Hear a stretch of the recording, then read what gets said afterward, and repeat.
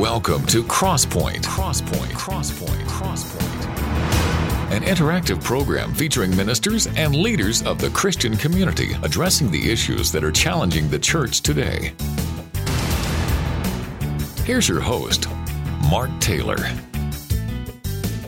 We are living in trying times as we look at our world, and the Christian's enemy thrives on bringing fear. This is Mark Taylor, and welcome to Crosspoint. My guest on today's show has a Master of Divinity degree, serves as a senior pastor, blogs, and has authored a number of Bible studies and books. We're going to take a look at his latest work, For Valor, about how we as Christians can defend the faith. Well, today here on Crosspoint, I'm talking to Corby Shuey, and we're talking about For Valor, defending the faith for those of worth. And folks, we need to be defending the faith today.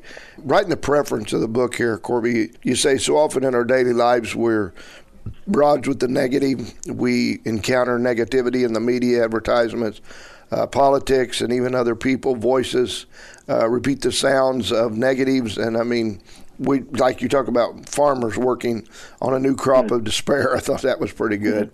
We're just constantly under, I guess because of the fall of the human nature, drawn into this negativity. And you say we need to be rising above that. The preface for the book I wrote as a bit of a summary, or at least summarizing the thesis for the intent of my writing. And as you did say, Mark, we are barraged with negativity. If we look at the news, or if we look at the newspaper, or listen to the radio, so often we're hearing negative reports. We're hearing such negativity regarding the world that we're in, and regarding things that are happening in our neighborhoods, in our culture. In a sense, it's good to put our finger on the pulse of what's happening. It's good to be aware of things that are going on in our culture. But we have to be careful not to allow it to overwhelm us, to allow it to begin to cause us to be negative as well. As I talked about in the preface there, that we often grow negativity in our own lives then, because we aren't being careful and using discernment to guide us, and we have to, as you mentioned, we have to rise above it. We have to be aware of what's happening. But we also have to recognize that we serve a living God. We serve a loving Savior who has come to us to demonstrate how to walk in faith according to His Word that He has given to us. And He says that He has overcome this world. So we have to rely, as we live in this world, we have to rely on our Savior Jesus Christ to help us overcome some of these difficulties so that we don't get overwhelmed by negativity. Well, a few pages over here in the book, you talk about, on page 4, about how that the book's divided into 3 parts. Yes. And you said the reason you've written the book is to attempt to remind the reader of the eternal hope they have in the church. And then you say the church will prevail because it is His, God's, and its people will bear His name with integrity. So tell us about that, because, we do live in a world where there's not a lot of hope. We, the Bible says, that He's not coming back for a church that's defeated, so we know that. Right. But, we've had kind of two sides of church. We've got some churches that do fight, some churches that have just kind of watered down the fight, and they've just gave in. But what are you telling those that are out there that are going to church, that are the church, which is the Christians? What are you telling them here in this book that you're wanting to try to get them, about the faith and the worth that they have in that? Well, the answer is in the title, For Valor, Defending the Faith for Those of Worth. We have been given the blessed opportunity by our Savior, Jesus Christ, to bear His name. When we claim Him as our Lord and Savior, when we begin to walk out our Christian walk, we bear His name. We bear the name of Jesus, and we have the responsibility to take His light into the world. As we talked about just a moment ago, that this world is growing in darkness. The darkness that we deal with in this world is increasing. And many voices in our culture want us to give up. Many voices in our culture want us to say, well, it's too hard. It'd be much easier to hide in my house. It'd be much easier to bury my head in the sand and or put my finger in our ears and block out some of this difficulty that we deal with. But Jesus very clearly says that he has overcome those difficulties. We're going to have trials. We're going to have tribulations in this world, but He tells us in his word that he has overcome them, and we are to walk with integrity. We're to walk with valor. With valor. That's one of the points that I deal with in the book. In a later section of the book, I deal with the concept of walking in valor as we serve our Lord and our Savior. And the concept of valor is a military term. As I go into detail more in the book than I have over the phone here. Walking in valor is seeing the worth of those who we are defending, seeing the worth of those who we're trying to protect. And we have to, as his church, as the church of God, as the church of Jesus Christ, we need to recognize that we have a responsibility to walk in valor, to not allow the negativity to overwhelm us, to not allow the negativity or the difficulty or the hardship or the situation that we see ourselves in, the chaos that's swirling all around us. That's a concept I deal with in the book as well, this idea of increasing chaos. We have to be careful not to allow that to cause us to give up, to cause us to quit, to cause us to say it's too hard. We have to walk in valor because we see the worth in the next generation. And really, that's the heart of my book. I wrote it so that I could try to equip and encourage and strengthen those who have a desire to walk out their faith, to continue to walk out their faith in the face of difficulty, in the face of trial, in the face of hardship, so that we can be a witness to the next generation, so that we can be a witness to our children, so that we can be a witness to our grandchildren, because those are the ones of worth. Those are the people that we need to walk in valor for, in boldness of faith, so that we can pass on our faith to them. Now, you also talk about, and you talk about generations. We have a covenant with the Lord, and we walk in that covenant, we stand in that covenant. But tell us about how that plays in, this covenant that we have, because that covenant is a covenant of hope, a piece of what we actually need in life, and people seem to miss that. Through Jesus Christ, through his shed blood and his resurrection, we are benefactors. We are inheritors of an eternal covenant. We're in the inheritors of a covenant that he has established by his own demonstration of and his own willingness to come here to die on the cross for us, to bear the penalty of our sin and to offer us remission of sin through his shed blood. And then not only to do that, not only to pay for the sacrifice of sin or to pay for the penalty of sin, but to be raised again by his own power, by his own authority on the third day from the grave, which gives us this promise of an eternal covenant, one that is given over to eternal life in the heavenly kingdom of our Lord and Savior.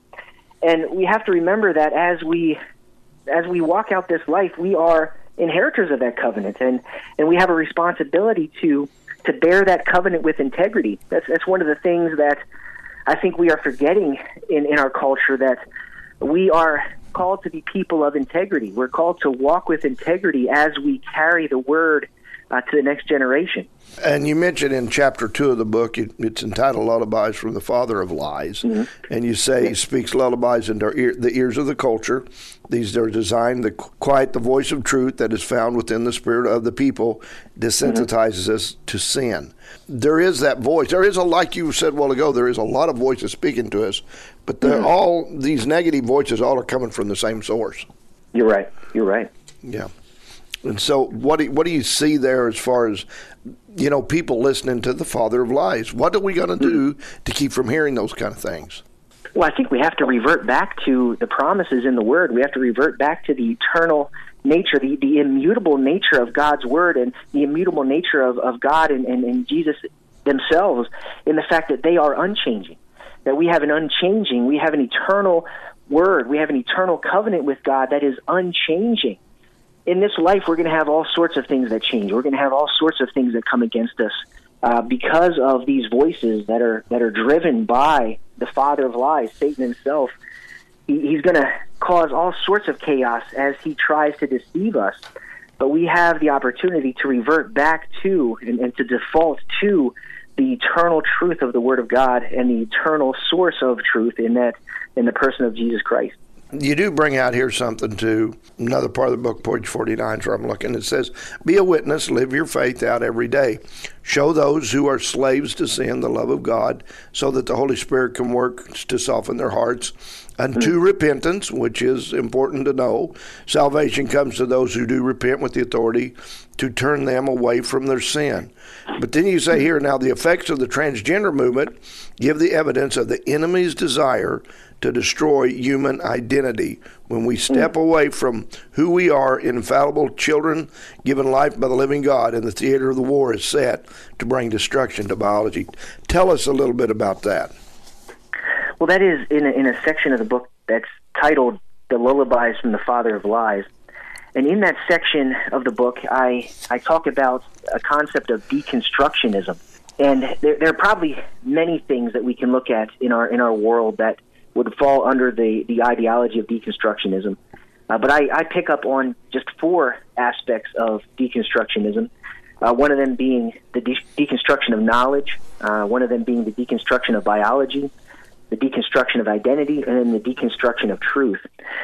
In the part of the book that I deal with the deconstruction of identity, I do allude to the transgender movement as a result of some of this negativity, as a result of some of this deconstruction, or these lullabies from the Father of Lies that are speaking into the hearts of humanity. I speak about transgenderism as a result of some of these things, and really that springs from that effect, I should say, springs from the deception of the enemy, that he is causing us to be discontent in ourselves. He's causing us to be discontent in who we are and how we identify ourselves.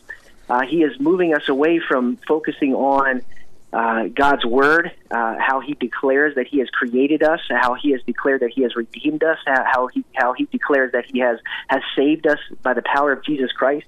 We have disregarded that. We have deconstructed that and replaced it with a new sense of being, and we're seeing that take shape in our culture now, where people are clamoring to try to identify themselves in some way because they have moved away from God's standard of identity. Now, again, still in that area there, page 67, you talk about the secular culture has actively tried to remove religion. And, the secular side seeks to provide answers to the origin of life apart from the divine creator. Society says work tirelessly to make us to, enamor the self, that we could care less about our essential truths. Now, all this is tied to the critical race theory and all that kind of stuff. This is where you're kind of coming from on this? Yeah, it is. And critical theory really has many tentacles that are stretching out to affect how we see culture. And critical theory touches on deconstructionism. Really, a core tenet of critical theory is this idea of deconstructionism. Critical theory, presupposes that traditions or that standards of behavior or things that have been established are inherently oppressive.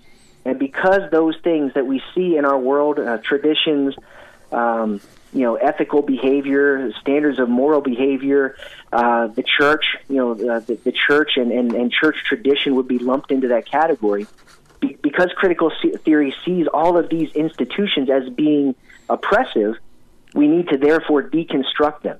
We have to tear them apart, and we have to dismantle them so that we can build them back better on a foundation of moral relativism, where morality is relegated to the individual, where we can make our own truth and we can become our own truth unto ourselves. We don't have to prescribe to an external source of truth because we are the source of truth within ourselves. And really that is something that springs from critical theory. And as you talked about, we see in our culture a movement to become very anti-church. There was a time, years ago when someone could be an atheist and they could have nothing. They could have no desire to be part of the church at all, but yet they would at least understand that there has to be some sort of mutual tolerance there. That I'm going to believe what I want to believe, but as long as you leave me alone, I'm going to leave you alone. So there was a sense of mutual tolerance there, even from people that were against the church, that would say that the church has nothing to do with their lives. Well, we can see a shift in our culture recently where there is no longer a mutual tolerance. Those people who are outside the church that are atheistic in their worldview no longer just want to tolerate a church. They want to dismantle it. They want to come against it. They want to act aggressively against it. And we can see that taking shape in our culture in many forms, where those who are against the church are becoming much more violent in their speech and in their actions to try to dismantle the church so that we feel as if we are overwhelmed. Well, folks, stay with us, and we're going to have more about this For Valor right after this. This is Mark Taylor. If you miss a broadcast of Crosspoint, you can always go to our website at www.kneo.org and click on the programs page. There you can access the current Crosspoint program as well as the last 4 programs that have been aired. Never miss another Crosspoint program again. Go to www.kneo.org today. Welcome back to Crosspoint. I'm Mark Taylor, your host. I'm talking today with Corby Shuey, and we're talking about his latest book, For Valor, Defending the Faith for Those of Worth. Now, Corby, if people want to know more about this book, and I know you've done a lot of other studies and books and Bible studies, all kinds of things, how would they go about finding out more and maybe even making contact with you? Well, I have a website. It's just my name, CorbyShuey.com, CorbyShuey.com. On that website, you can access a page that will take you to some of my books and Bible studies. I also publish a monthly blog on that page to serve as a way to encourage those who read the blog in their faith. Also on Skywatch TV, there is they have both my book and Dr. Michael Lake's book. They have a package deal for access there on skywatchtv.com. All right, now back to the book here. I'm looking at page 110. It says, Paul encourages the church to walk in a manner that is fitting to our calling. A manner fitting to our calling suggests that we have a part to play. We are responsible to carry our faith with integrity. It is imperative that we humble ourselves before the Lord, submitting to His will. In our humility, He can work in us, allowing us to grow in our faith. I think that's a key point you put out here. Very few people walk in humility, and they don't practice this area. Yet we know pride's a terrible, nasty thing to the Lord, and that's what gets a lot of people in trouble. I think it's probably one of the main areas that people have to deal with and don't sometimes realize that they even are dealing with or not dealing with. But this responsibility of carrying the faith with integrity, I don't know how many people really get that in their head that call themselves a Christian. That's a vital point that I deal with in the book, is that we're called to be people of honor. We're called to be people of integrity. We're called to be people of reverence. That's another term that I think we are losing the definition of in our culture, that we have lost reverence to an almighty, to a holy God. We have lost reverence to a God who can not only destroy the body, but can destroy the very soul of a person. So we need to remember who God is. We need to remember what He says in His Word. We need to remember that He has expectations for us, and we're supposed to strive to live up to those expectations, not as a means of work, not as a means of trying to preserve or earn merit with God, or to preserve our salvation, but as a way to reciprocate His love. And that's one of the things that we have to remember in our world, that God loves us so much that He came here to save us. He came here to walk among us to demonstrate how to be a person of faith. So we have to live with integrity. We have to live in reverence to a holy God, to a God who loves us so much that He came to get us, to save us. And as Paul says in the book of Ephesians there, chapter 4, that we are called to walk in a manner that is worthy of our calling. Just think about what those words mean. Walk in a manner that is worthy of our calling. We are called to salvation. We are called to this covenant, this eternal covenant with an almighty God. We should walk in a manner that's worthy of bearing that name. I think about it with my own name. My own last name is Shuey, and it's not necessarily my name. It's my father's name, and it's my grandfather's name, and it's his father before him. It's his name. So as I walk out my life, not only am I trying to live a life that will bring integrity to my own name, but I'm also bearing the name of my father and my grandfather. And I think we have to have that same mentality as we are bearing the name of Jesus Christ. We need to walk in reverence. We need to remember that we bear his name, that we are his witnesses, that we bear testimony to what he has done in our lives as we live out our life. And so often we see in our world where it seems as if people, they make this declaration of faith and they get their golden ticket to heaven, and they just kind of go off about their business. They live a life according to what they want to do and how they want to live, and they present a very poor, a very weak witness to the power, to the transforming power of God's word and the truth of the word in Jesus Christ. Okay, so in the part of the book you talk about revival, and we need to, revival, there's people praying for revival now more than ever, I think. Amen. Because You're we've right. got issues in our nation. If God doesn't stir the area of revival, I don't see how we're going to survive. But describing your thoughts regarding this, there's a responsibility even for praying for and seeking revival, isn't there? You're right. And one of the things that we can see happening is there are people chasing these events. There's people chasing revival. There's just one that happened, I don't know, maybe even is still going on.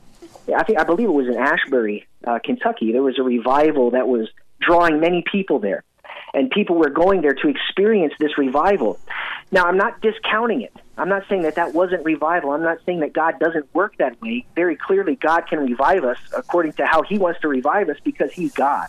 But what I want to caution people in, as we do that, as we think, well, okay, I need to go over there. I need to go to this event. I need to go to this concert. I need to go to hear this speaker, because if I hear this speaker, then I'll be revived. Then I'll be able to be revived, and God will revive my heart. I think we have to be careful not to chase after these events or chase after these concerts or chase after these church events or tent revivals or chase after specific speakers, although there can be revival in them. Again, I'm not discounting them.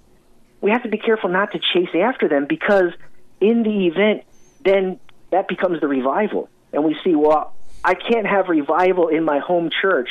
I can't have revival in my home. I can't have revival in my heart because I have to go somewhere else. I have to go hear someone. I have to go to that event. I have to go somewhere to get revived. We need to remember that we have a responsibility to walk in revival. And when we feel as if God is stirring in our heart, when we feel as if God is drawing us closer to himself, when we feel God stirring through our own personal Bible study or through our own prayer, we need to remember that we can hold on to that revival and walk in that revival as we are refreshed in the Lord any moment, at any time. It doesn't have to be at an event. It doesn't have to be somewhere else.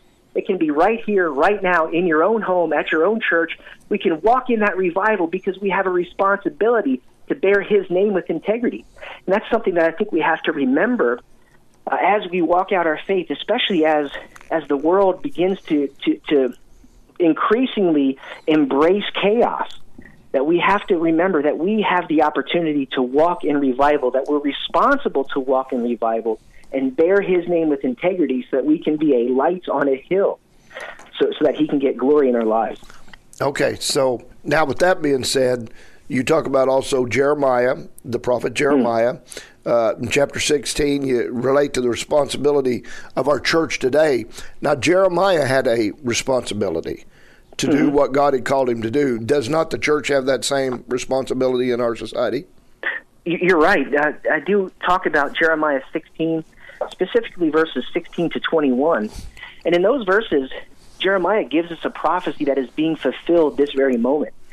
He talks about in those verses that God will send out fishermen, that God is going to send out fishermen, and those fishermen are going to fish for men.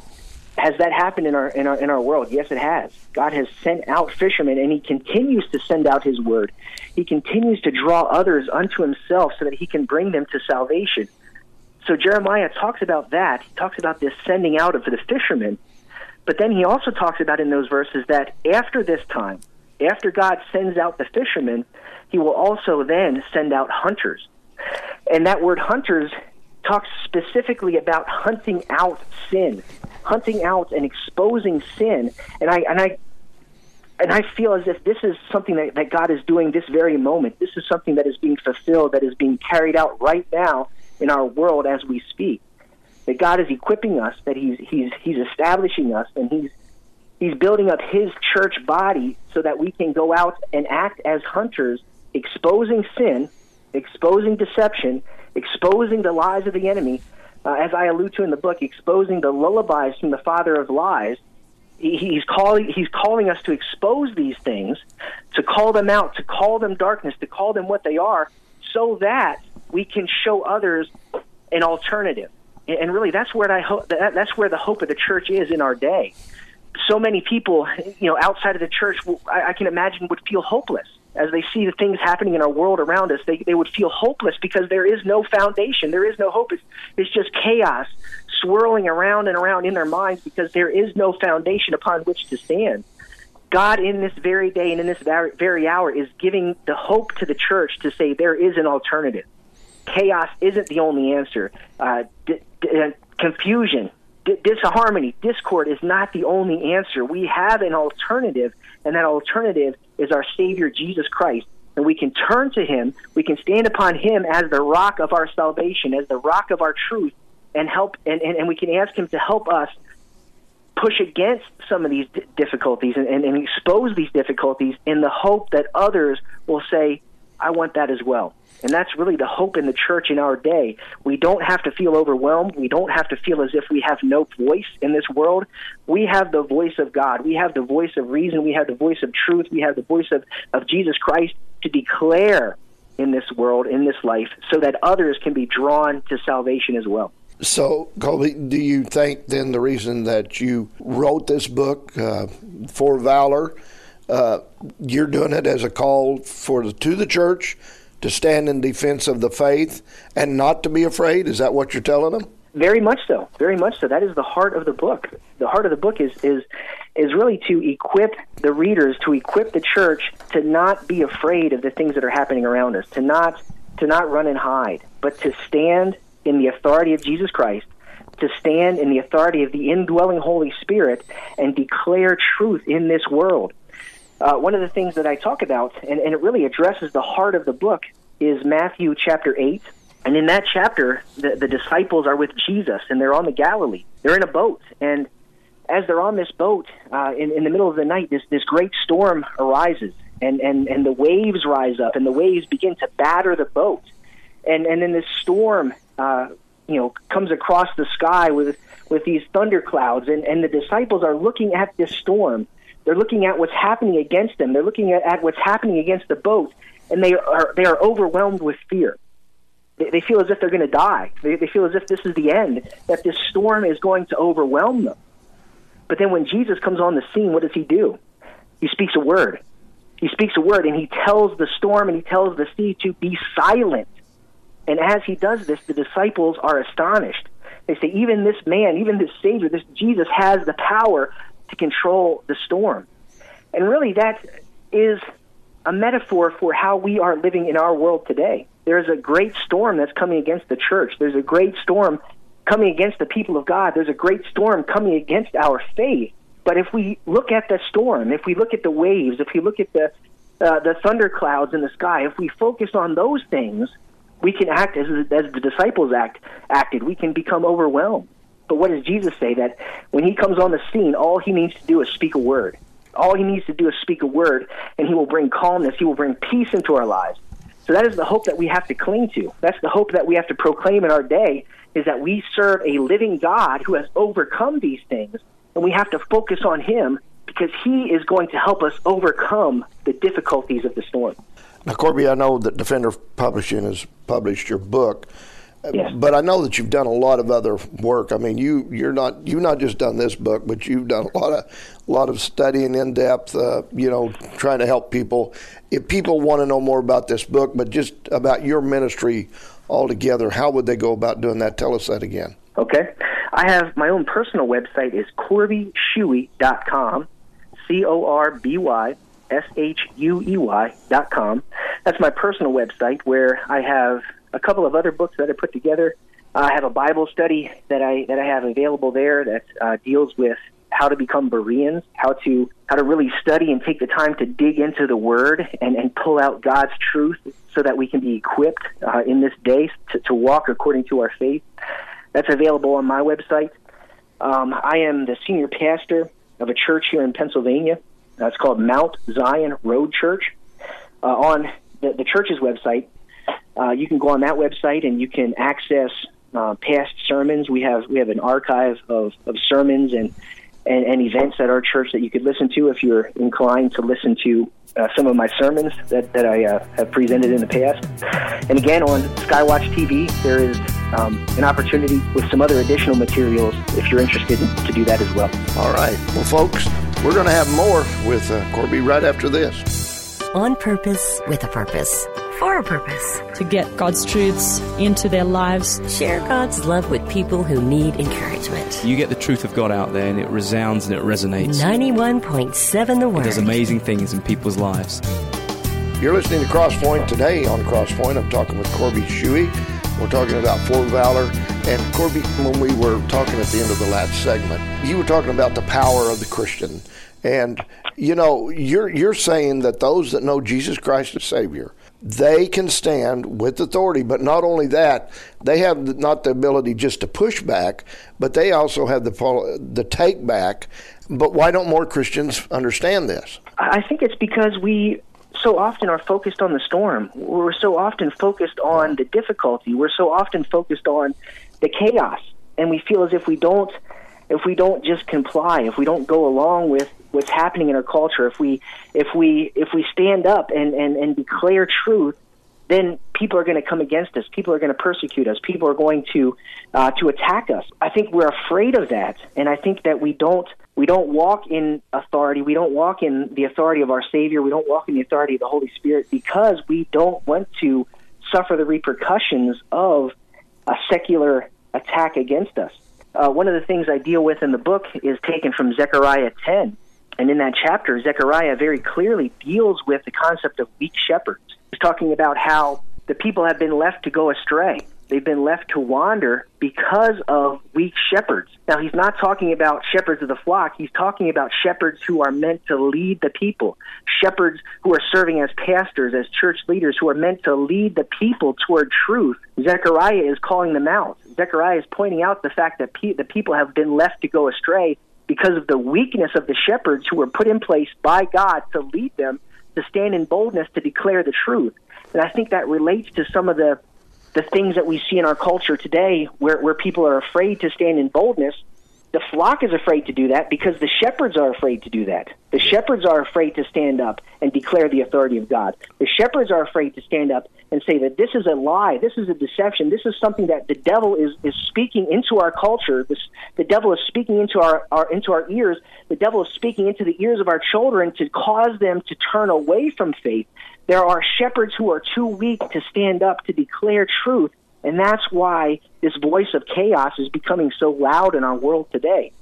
Very clearly, the devil is trying to attack our children. We look at some of the things that are happening in the world of education, and that's really my background is education. I was a public school teacher before the Lord called me into the ministry, so I know many teachers, and there are many good people who are in education, but we can see from the top down as those people who are developing curriculums, as people who are teaching teachers to be teachers of the next generation, they're really being influenced by some of these very demonic and evil things in our culture because they want to attack the children. They want to get them off. They want to get them off at a very early age so that they can continue down this path of deception. Yeah, and you talk about an early age. I don't know if you're aware of it or not, but our president, Joe Biden, has said that he would like to see children starting school at the age of 3. Wow. It ought to be obvious why, because they want to get a hold of them as soon as they can. You're right. You're right. Colby, as we survey the landscape of the world around us, there's no doubt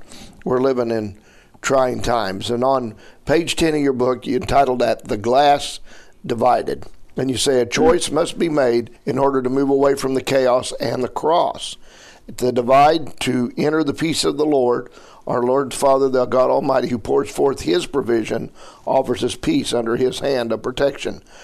But again, we've got to get people to that place where they can see that. Revival will help.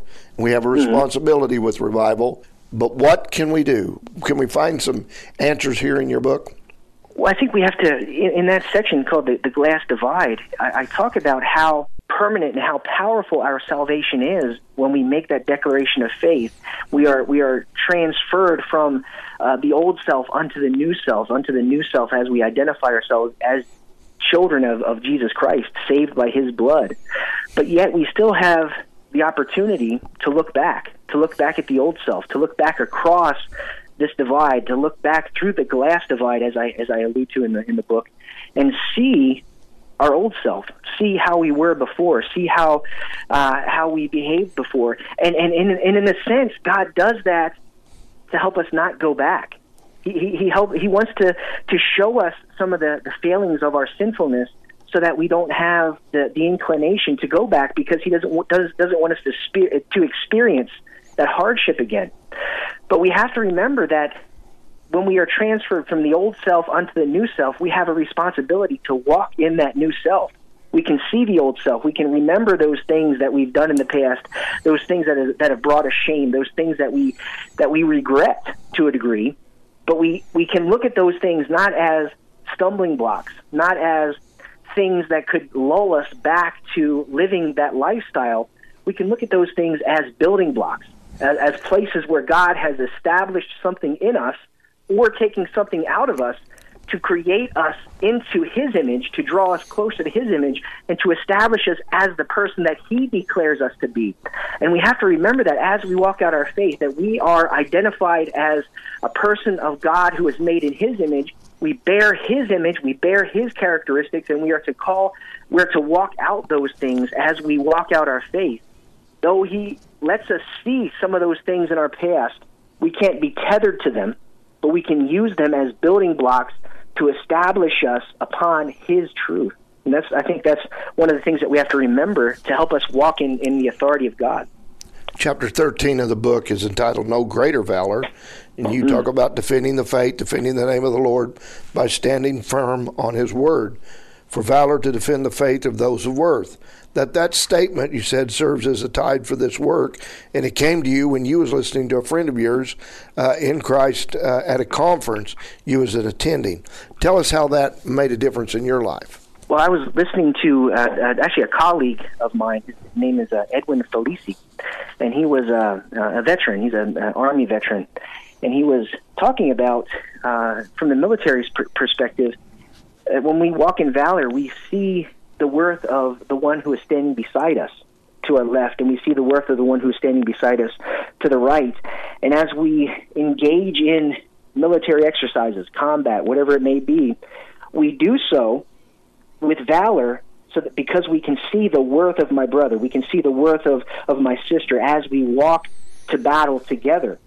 That speech that he gave served as a catalyst for the title of the book, and I applied it more toward, not in a militaristic fashion as he was talking about. He did go into a faith teaching then, but I applied it to our faith. And as we walk out our faith, as we serve alongside of one another in our churches and in our faith communities, we have to recognize the worth of that person that we're serving alongside of. We have to recognize that we are servants to that person, that God has called us together, that God has called us into fellowship with one another, but also into fellowship with himself. And we have to walk in valor as we defend our faith, not only for ourselves, but for the sake of that other person. And we have to stand in his authority, we have to stand in his truth, to declare his word as we walk together toward the battle line. The battle line is very clearly being drawn in our world today. The devil is very clearly trying to deceive us, to draw us away from faith, and we have to stand together for valor, because we see the worth of our brothers and our sisters. Chapter 14 of the book, you quote A.W. Tozer from his book, The Purpose of a Man.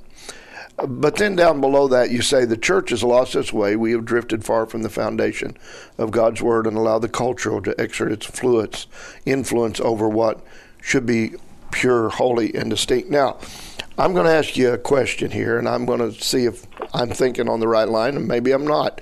But yesterday, I was having lunch with the pastor and his wife. We were talking, and the wife the pastor's wife asked me about a certain church in the area. She said, I don't know much about this church. Our son has started going to this church, but we don't know much about that church. Do you know anything? And I do know about that church. I know about the pastor, his wife. I know their background of even growing up when they were just teenagers and started the church. The church started off great. It's a very kind of a youth-oriented church, but there's a lot of adults. It's very, it's made an impact in its area. But over the last few years, as it's grown and become a lot more popular and a lot more people have been attending it, I've been watching the tentacles of the world getting itself into that church more. And let me explain how I see this. You talk about we need to defend the faith. Well, when we have people come into our churches that are not Christians, they don't know, especially young people, we can't expect them to just change their dress overnight. We can't expect them to do these things because they don't understand. It doesn't make sense. They don't know these things. But when there's Christians, and especially pastors' children, and Christian families that have families, and when I watch them post up for prom and these other things, and the girls wear the same clothes that the girls in the world wear. They're all low cut. They're split up to their side. I know I'm getting on people's nerves now. When I see these kind of things, all this, they look exactly like the world. They don't look any different. And I'm not saying you have to go to extremes to look different, but you ought to have a little bit of something that when they line up in a picture, they don't all look the same.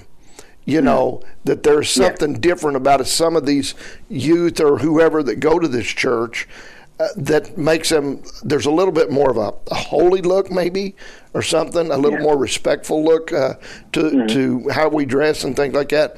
I know I'm getting under people's skin right now, but, I really I'm like, can't the pastor see this?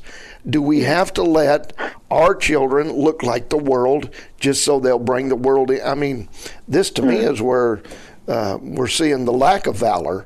But if we're going to have the valor and we're going to defend the faith and we're going to be people of worth, then we're going to have to make that decision not to go that far as the other side goes. We've got to show them, come our way. Our way is the better way, and here's why. I know I gave you a lot to chew on.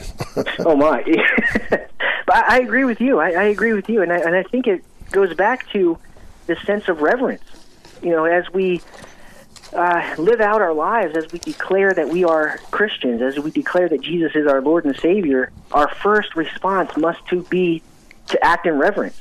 And I think we've forgotten that. I think we've forgotten how to be reverent to a holy God. I think we've forgotten how to be reverent as we enter our as we enter our churches, as we present ourselves to the world. As you said, Mark, we need to be different. We need to be set apart. We need to be countercultural.